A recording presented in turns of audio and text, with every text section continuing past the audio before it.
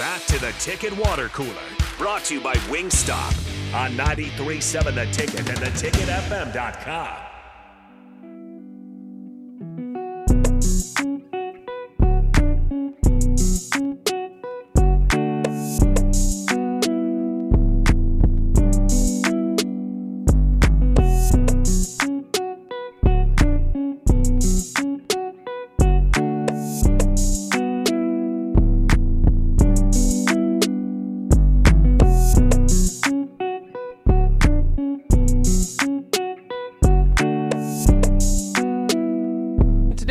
Go a few minutes over, but we'll get you to the happy hour here in just a second. Nick Sainert has been hard at work. He was at the press conference today. He's getting stuff ready for Nebraska-Oklahoma week. Of course, Rico will be joining him as well. But Rico, go ahead and set up kind of what you were talking about, because it was another interesting part of this press conference is this idea of a losing culture around, and Mickey said there's, it's not a losing culture. So kind of explain what he was talking about there. Yeah, so Mickey Joseph was asked today what he thought of a player who did his own interview kind of on Sunday after Frost was let go and mentioned that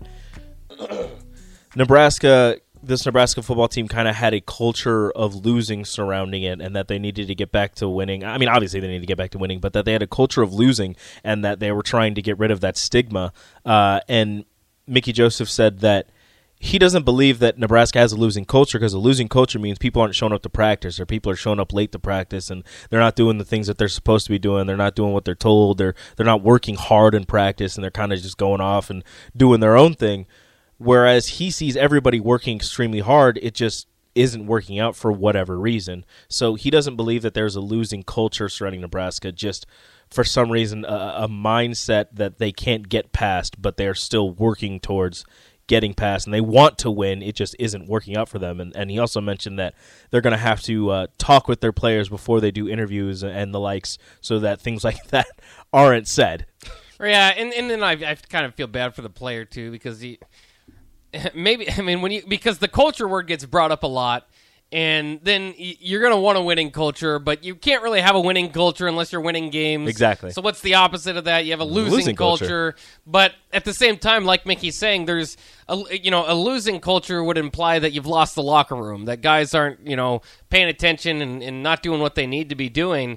And that's just likely, and I'm not in the locker room, but I'm glad Mickey said it, but that's probably not the case if you're competing with all these teams on a weekly basis. You end up losing the game, sure, but you don't play Ohio State to under 10 points last year with a losing culture. You couldn't play Oklahoma on the road at Norman with a losing culture. So all that being said, there's no way you could describe this as a winning culture, because you haven't been a bowl game. You haven't won enough games. You haven't really done much. So that culture talk is interesting, and that's kind of where it's funny when every time a new coach pops up, that's kind of what you start talking about. Well, how does he get the winning culture back? You got to win games. Yeah.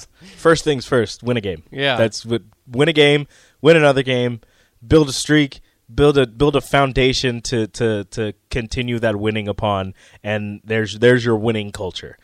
So it's like you said, it all starts with winning a game, and they're going to do everything they can to do that on Saturday. Yeah. And that's what Mickey is focused on. They asked him about it, and he's like, look, focused on Oklahoma right now. We're focused on Saturday. I don't want to talk about the rest of the season. I don't want to talk about anything else. I want to talk about Saturday. That's what we're focused on. That's what we're going to work towards. And I'm just pumped for this revived energy in Nebraska's football program. Some people might say, and I saw it on the text on the ticket, is too in favor of Mickey Joseph or whatever. Mm-hmm. I think as a Husker football nation, you should be pretty in favor of Mickey Joseph, because he's breathing life into you at a time when you're going to be front and center. I mean, and that's, a lot of people kind of think maybe that's part of the big noon, the national TV broadcast, basically a national commercial for Nebraska, a 4-hour commercial on a 3-letter network this Saturday against an old rivalry. Maybe you couldn't be limping in there with Scott Frost on not the hot seat, but knowing he's getting fired. There was no seat. It was just fire. It was just fire. It was just standing over. It was just standing over a fire. I still think that maybe you could have said, "Hey, Scott, you know what? Maybe you could help out with the water, and we're just going to move you a little bit. We got to keep you till October." Just be a pretty face. Just stand there, please. But that's just me. I just like to save money. I don't disagree. It's a lot of money to hand out. But look, if it's less of an obstacle than I think we were led to believe, though. Yeah. Or maybe that changed with the TV contract, because that is one thing I will say. There's a chance that if this doesn't work out with Mickey, then this does not look like a great decision altogether from Trev to bring Scott back. If you're going to fire him for the same record he had, like you can't say, 16 and you got 2 games worse. 16 and 31's terrible. Well, 15 and 29's just, just as bad. It's the same percentage, basically. Yeah, but I believe that doing it when he did it, leading up to this Oklahoma game, kind of makes a little bit more sense because of how much money they're going to bring in this weekend, and with the TV. With the amount of eyes that are going to be on this game, especially now that you have a new head coach, how many more people are going to tune in to see what does Mickey Joseph's Nebraska look like as compared to Scott Frost's Nebraska? You've got the number 6, number 7, I don't know what they're at, 6 top 10 team coming into Lincoln for the first time in I don't know how long. Nebraska hasn't beaten them in I don't know how long. It's Brent Venables' first true road game, first true test in his head coaching debut as the Oklahoma head coach. So a lot of different things go into this one Saturday. So $7.5 million, maybe not that much in terms of what you're probably going to be making this weekend. Yeah, and again, to me, it gives Mickey Joseph, and I think they do want a fair look at him. Fair is kind of a weird question to throw a guy in against the top 10 team his first week. Here you go. But they do get a bye week after this. I think that they want to evaluate Mickey and if he can take this thing over and get it rolling, because I hate to say it, but I think that there is quite a bit of a possibility that your problem was the guy at the top. You have all these other things kind of working out and getting close and all that stuff. What's the consistent? Well, it wasn't Adrian. Adrian's 2-0. He's not playing great, but he's 2-0. Adrian's almost on the top 25 team. Right. So you can throw that theory out. Now that you're 1-2, maybe it was the guy at the top, and they can get a fresh look. And so part of it's I hesitate to say this, but part of it's not so much that I'm excited about Mickey Joseph. Part of it's I'm excited about anybody else besides Scott Frost, and to see if that was kind of what was the lingering issue. Yeah, I'm right on board with you, like that step for step on what you just said. I am slightly scared if it looks bad on Saturday and people go, well, might not have been Scott Frost.